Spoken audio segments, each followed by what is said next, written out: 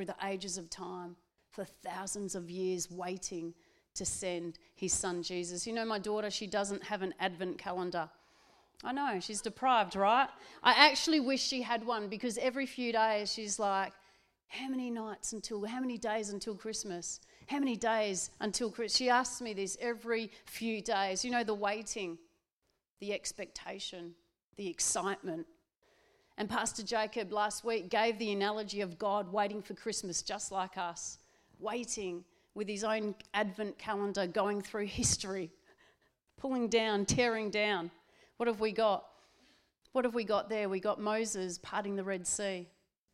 Before that, we had the flood, the great flood. We had the 10 Commandments, going through his own advent calendar, going through the ages of time, waiting and waiting for the perfect time for everything to line up to send his son, Jesus Christ. And today, I would like to tear down another piece of that advent calendar, if that's all right. Is that okay? John chapter 1, verse 1, it says this: in the very beginning, the living expression was already there. Talking about Jesus, the living expression. I'm preaching from the Passion Translation this morning. And the living expression was with God, yet fully God. They were together face to face in the very beginning. And through his creative inspiration, this living expression made all things, for nothing has existence apart from him. Life came into being because of him, for his life is light for all humanity. And this living expression is the light that bursts through gloom, the light that darkness could not diminish. The light that darkness could not diminish. You're going through a hard time this morning, you're suffering, you got stuff going on behind the scenes. God will push back that darkness. He will push it back in Jesus' name. Then suddenly a man appeared who was sent from God, a messenger named John. And so this morning, I want to take the Christmas story from the perspective of John the Baptist. John the Baptist, another piece in God's master plan. How awesome is he to send a messenger to this earth to prepare the way. The story goes like this: an angel appears to Zechariah, if you know the story. The angel appears to Zechariah. Zechariah and his wife are very old, and his wife has been barren for many years. And God loves using those outside of the box. Doesn't he? He loves to use those outside of the box, those where it seems impossible. You know, she's been barren for many years. They're very, very old, but he doesn't care about that. He loves to spin things on their head, doesn't he? Those where in appearance it looks like there is no way. There's no way in the natural. That ain't going to happen. That ain't going to happen in the natural. He loves to use these people, right? I mean, he uses us, hey? I still laugh every day. He loves to use people outside of the box to bring forth his master plan. And we are a part of his master plan. Every single person sitting in this room, listening online, is a part of his master plan if you're a believer this morning. You know, there's this girl that I knew many years ago, 17 years ago. I was a staff member at Adult and Teen Challenge. So if you don't know, it's a drug and alcohol rehabilitation centre in Esperance. And so I was on staff there. Now, when you're in the program, you're required to do devotions. And for somehow, I don't know how, I kind of got away with not doing devotions. You see, I had a massive fear of public speaking. And so then I become a staff member. And when I become a staff member, there's even more of an expectation that you got to bring a devotion and you got to step up your game. And honestly, I would be in my room crying when it was my turn to do devotion. I would be in my room crying. The fear of public speaking was that huge. The fear of public speaking was that huge. And this girl who was my student at the time, she witnessed that. And I'd get my friend Jenny, if you're listening, can you do it for me? I need you to. I don't even know how I kept my job. But God is ever so gracious, right?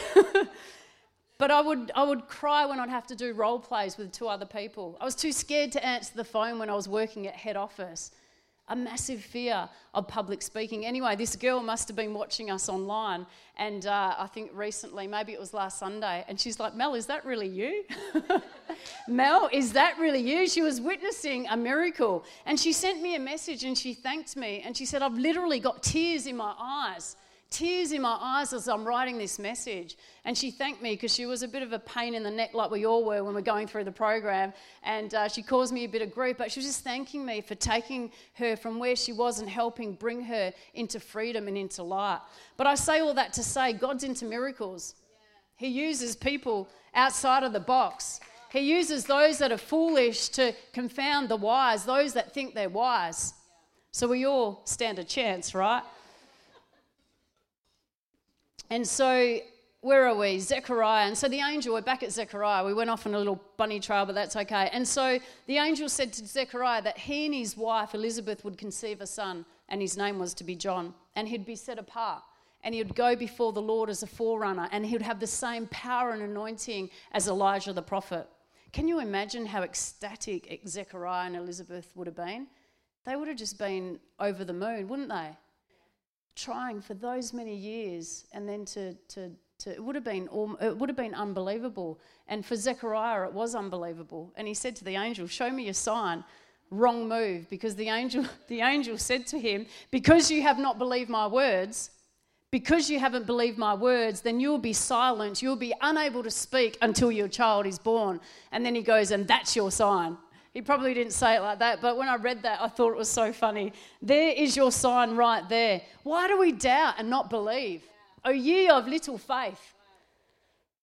Why do we doubt and not believe? But can you imagine how ecstatic they would have been? So happy, so happy. Elizabeth barren for so many years. But through God bringing forth his master plan, they were literally blessed beyond belief. Blessed beyond belief. You know, God never rips us off when it comes to serving him. You know, sometimes we think, you know, where Josh was saying we're tired and giving our time, but we never get ripped off. We get blessed in the process. We get totally blessed in the process, just like Zechariah and Elizabeth. God was using them to bring John the Baptist to this earth to prepare the way for the Lord. But they get blessed beyond belief in the process. You know, I wanted my eldest son to come along to the breakfast yesterday morning. And so, because I just wanted him to see what it's like just to come and just to serve and bless people just for the sake of serving and blessing people. And so I really wanted him to come. So I went to him and I said, "I really would like you to come Saturday morning to church." You should have seen his face. And he looked at me and he said, "I'll be honest." He's 10 years old. He said, "I'll be honest, I don't really want to come, but if God wants me to, I will." And I thought, "You're on the right track, son. There you go." And then he began to express his concerns. He's like, "Well, I don't know if any of my friends are going to be there.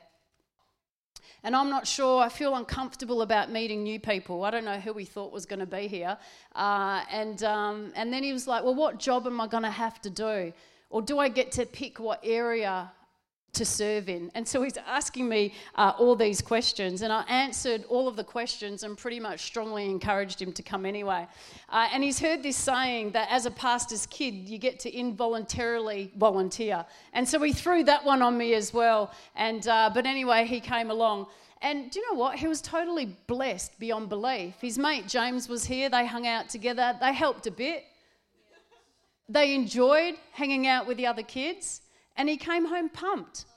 We get so totally blessed in the process as we lay down our own stuff and serve the one and only Jesus Christ. God never rips us off as we step out and serve him. And so Elizabeth falls pregnant, and 6 months into her pregnancy with John the Baptist, she receives a visit. And she receives a visit from her cousin Mary, who is pregnant with Jesus. Luke 1, verse 40. Arriving at their home, Mary entered the house and greeted Elizabeth. At that moment, she heard Mary's voice. The baby within Elizabeth's womb jumped and kicked.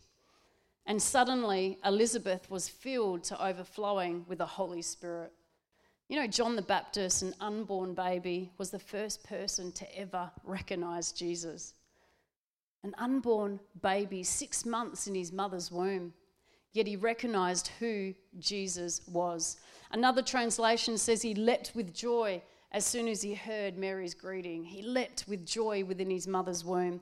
He knew immediately who Jesus was. He saw Jesus. He encountered Jesus from within his mother's womb. You know, I grew up a Catholic. I went to a Catholic school. I went to church at Easter and Christmas time. I went to confession. I received Holy Communion. You know, when you're in year 3, you do your Holy Communion. I was confirmed. My mum used to share about Jesus on Christmas Eve as well. She used to read stories to us. So I did all these things. But in all that time, I never truly recognized Jesus. I never truly encountered Jesus. I never really saw Jesus. In all that time, through all of that, through all those processes and being in a Catholic school and attending church and mum sharing on Christmas Eve, I never really saw Jesus. And you know, so many of us in this world go about life not recognizing Jesus at all. So many of us not having an encounter with Jesus Christ, not truly seeing Jesus. John 1:11 says this, he came to the very people he created, to those who should have recognized him, but they did not receive him. They should have recognized him, but they did not receive him. You know, the Jews didn't recognize Jesus. They didn't recognize him. They waited for many years. They knew the prophecies. They knew he was coming, but they missed him. They didn't recognize the Messiah, the Savior. They didn't see him. They didn't see Jesus. Do you see Jesus? Do you see him? Do you truly see Jesus? As believers, some of us are so busy in our everyday that we miss Jesus. Putting my hand up this morning. We're so busy in our everyday that we miss Jesus. Do we see his hand on our circumstances? Do we see him at work in our lives? Do we see the unseen miracles like Elisha? If you know the story, he saw angels surrounding him, chariots and horses. He knew God was on his side. He saw into the supernatural. He saw Jesus. Do we see him as we go about our business? Sometimes our lives are so consumed with self, we get distracted. And we miss Jesus. But John the Baptist, he saw Jesus. He recognized who he was from his mother's womb. And they say a baby in a womb is not a human being. That's crazy. And later in life, when John was going about his business, baptizing people, it says this, John chapter 1, verse 29. The very next day, John saw Jesus coming to him to be baptized. And John cried out, look, there he is, God's Lamb, pointing to Jesus. He saw him again. He recognized him. He said, he will take away the sins of the world. I told you that a mighty one would come who is far greater than I, because he existed long before I was born. Remember the living expression? In the beginning, face to face with God. How awesome is that? Again, he recognized Jesus. He saw Jesus. He knew exactly who he was. Do we see Jesus? Do we see him in our everyday? I've been challenged with this, especially as we're heading into Christmas and we get so busy and so tired. Do we see Jesus? Have we emptied out ourselves enough, laid down the flesh enough? Ouch. To truly see him. It was John the Baptist himself that said in John 3:30, he said this, he must become greater, I must become less.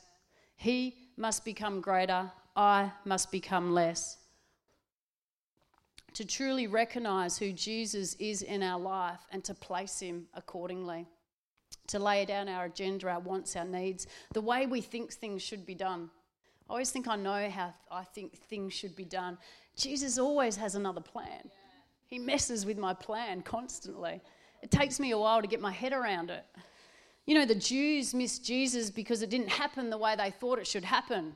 They missed him because it didn't happen. The son of a carpenter, born in a stable, how could he be the Messiah? Who is he? How could it be he? It was Nathanael that said, how can anything good come from here?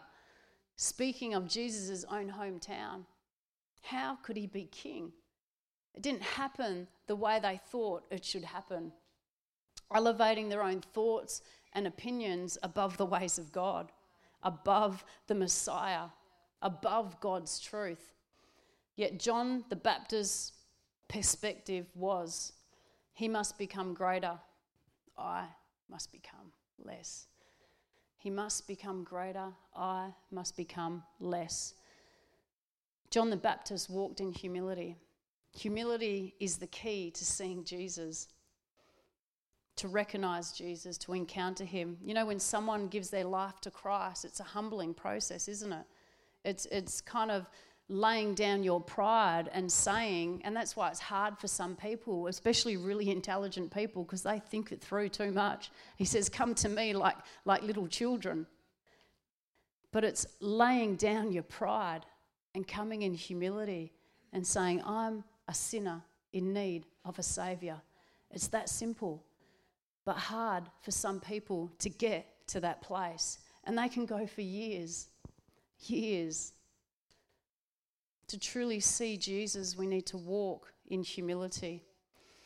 James 4:10 says, humble yourselves before the Lord and he will lift you up. You know, Peter knew this well. When he'd fished all night and caught nothing, you remember the story, fishing with his disciples, caught nothing, and then they're cleaning their nets and Jesus instructed them to go back out and cast his nets.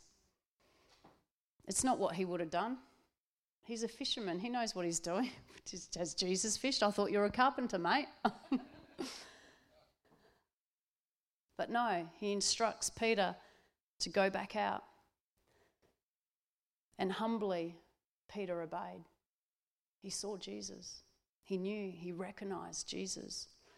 And when he saw the miracle, he witnessed the miracle. 2 boatloads full of fish. The boats were sinking. Unbelievable. They were astonished by the miracle. And Peter says, away from me, Lord, I am a sinful man. Away from me, Lord, I am a sinful man. Peter saw Jesus. He had an encounter with him. He recognized him. Again, do we see Jesus? Do we see Jesus? Do you see Jesus? On another occasion, when Peter was in the boat with his disciples and they were crossing the lake, and they saw what they thought was a ghost walking towards them on water, Peter recognized Jesus. He saw Jesus. And he stepped out of the boat and began to walk on water himself. And when he became fearful and started to sink, he was humble enough to cry out. He cried out. He said, Lord, save me. Have you ever stepped out of the boat believing you'd heard from God and then second-guessed yourself? I laugh because it happens to me all the time. Am I on my own here? Ever happened to you? You thought you heard from God and you step out of the boat and then fear creeps in? You start to become fearful. You start to doubt. You start to question, did I really see Jesus? Was it really him? I'm sure I heard from him. Lord, where are you? Sometimes we're too proud to cry out for help. We're too proud to say we can't do it. We're too proud to say, hey, look, I don't know. We're too proud to say we're struggling.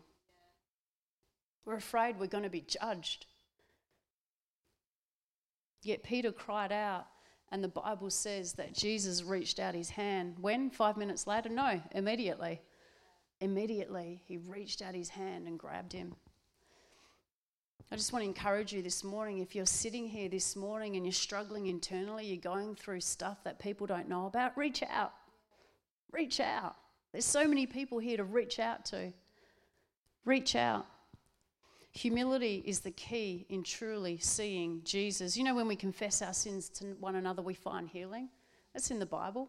I thought we only confessed our sins to Jesus. No, it says in James 5:16, therefore confess your sins to each other and pray for each other so that you may be healed. Pray for each other so that you may be healed. The prayer of a righteous person is powerful and effective. Powerful and effective. You know, we don't fall from grace, but we fall into grace. How awesome is that? Oh, that person fell from grace. No, that person didn't fall from grace. They fell into God's grace. James 4:6 says, but he continues to pour out more and more grace upon us. Give me more, Lord. More and more grace. God resists you when you are proud, but continually pours out grace when you are humble. Continual grace, how awesome is that? Humility is the key. And John the Baptist knew this so well. He knew it so well. He knew who his Saviour was, and he walked in humility. He had the right perspective. Become greater, Jesus, in our lives so that we can become less. John the Baptist was so clear on his purpose as well. He knew who he was on this earth and what he was called to. It was one thing, and it was to point others to Jesus. That's all it was. Pretty simple, really. And that's what God calls us to as well, just to point people to Jesus. You know, when I was a mentor down at Teen Challenge, a staff member, I'd only just been a drug addict 6 months ago, and now I'm a staff member. Well, I don't know if I can do it. It's easy. Just point people to Jesus. That's all you have to do. You don't have to go to Bible college. You don't have to be a Christian for 35 years. Just point people to Jesus. I was like, okay, well, I know God, and I know where he is, so I can do that. That'll be awesome. And so that's what we did. Which means if I can do it, anyone can do it. That's all we do, is we point people to Jesus, just like John the Baptist. Do we truly see Jesus? You know, if COVID has brought any good, it's been that some of us, if we're smart enough, have taken an inventory of our lives, and we've realised what needs to go and what needs to stay. And I hope you've got rid of stuff that needed to get rid of stuff and kept stuff that needs to stay. Being in church is one of them. That needs to stay. That needs to stay. That can't go anywhere. Get rid of the other stuff and keep being in church a priority. So important. But some of us were like, have we just been busy for busy's sake? Are we just busy for busy's sake? What have we been busy doing? Are we busy about the Father's business? Are we busy about the Father's business? Do we truly see Jesus? Let's not make the same mistake that others have done across history and miss the Saviour. The Jews missed him. They didn't see him. Let's not do that. Do we truly see Jesus? Jesus said in Matthew chapter 25, verse 35, it says this, "For I was hungry and you gave me something to eat. I was thirsty and you gave me something to drink. I was a stranger and you invited me in. I needed clothes and you clothed me. I was sick and you looked after me. I was in prison and you came to visit me." Then the righteous will answer him, "Lord, when did we see you hungry and feed you, or thirsty and give you something to drink? When did we see you a stranger and invite you in, or needing clothes and clothed you? When did we see you sick or in prison and go to visit you?" And the king will reply, "Truly, I tell you, whatever you did for one of the least of these brothers and sisters of mine, you did for me." How awesome is that? We can have the band come up if that's all right. How awesome is that? Yesterday morning was so special. Just blessing people.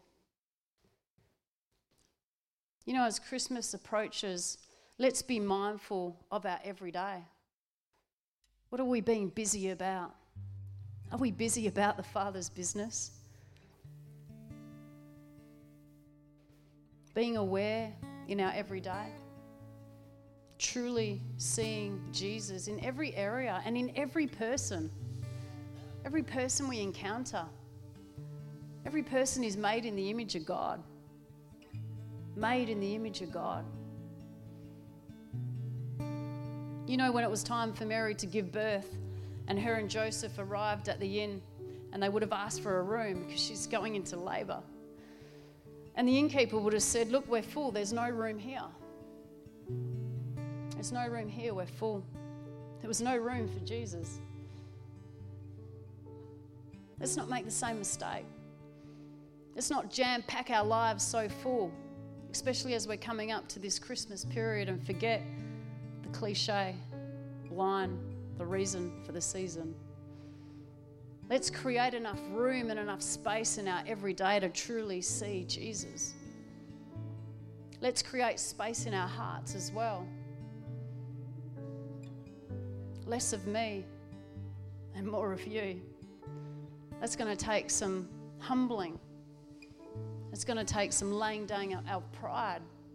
It's going to take down some, well, this is what I want to do. No, this plan's better, God. Let's go this way. No. He said to Peter, "Cast your nets over here." But I'm tired. We're all a little bit tired. I'm a bit tired too.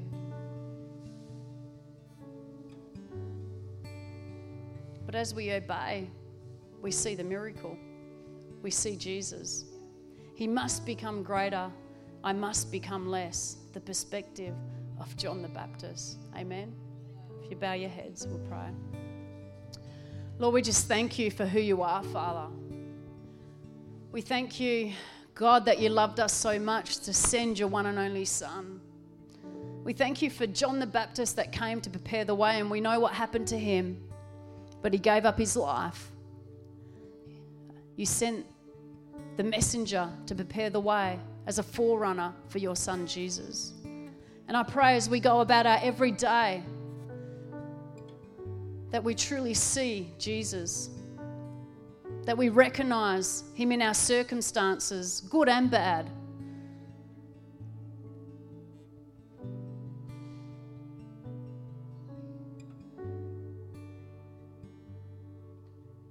Less of us, Lord, and more of you. That would recognize you, that we're aware when we leave our house, that we understand that we're being led by your Spirit. And again, we accept the mantle, the mission. It's so simple. Point others to Jesus. And as we're your vessels, we're so totally blessed in the process. Even when we're tired, you keep performing miracles. We give you our hearts again this morning. We give you our lives, Lord. We recommit to you this morning, Father God. And we say, we're yours. We surrender. We lay down our pride, doing things our own way. And we ask that you continue to lead us and guide us. And just while our heads are bowed, anyone listening online right now, and thanks for joining us. Anyone in the building, if you've never entered into a personal relationship with Jesus Christ, today is your moment. Don't miss him. Don't let another year go by. If any is a year that you're going to give you a year to Jesus Christ, it has to be 2020. Has to be 2020. Now's your moment. If you follow after me, it's the best decision you'll ever make. Never turn back. And if we stumble, he catches. It's not about perfection because he is worthy. You don't wait until you arrived or wait until you're perfect to give your heart to Jesus Christ. He says, come to me as you are. Come to me as you are. So church, if you pray after me. God, I thank you that you sent your Son Jesus to die on a cross for me. I ask that you forgive my sins, wash me clean, and help me to truly see you. Less of me and more of you. And today I choose to live for you. In Jesus' name. And all God's people said, amen. Fantastic. I'm just going to hand over to the worship team. If you gave your heart to Jesus for the very first time in the building or online, we'd love to connect with you. So reach out. Reach out. We love you guys. Come on, let's all stand to our feet. We're just going to sing this song again. Even when I don't see it, you're working. Even when I don't feel it, you're working. You never stop working. You never stop working. 'Cause even when I don't see it, you're working. Even when I don't feel it, you're working. You never stop working. You never stop working. 'Cause even when I don't see it, you're working.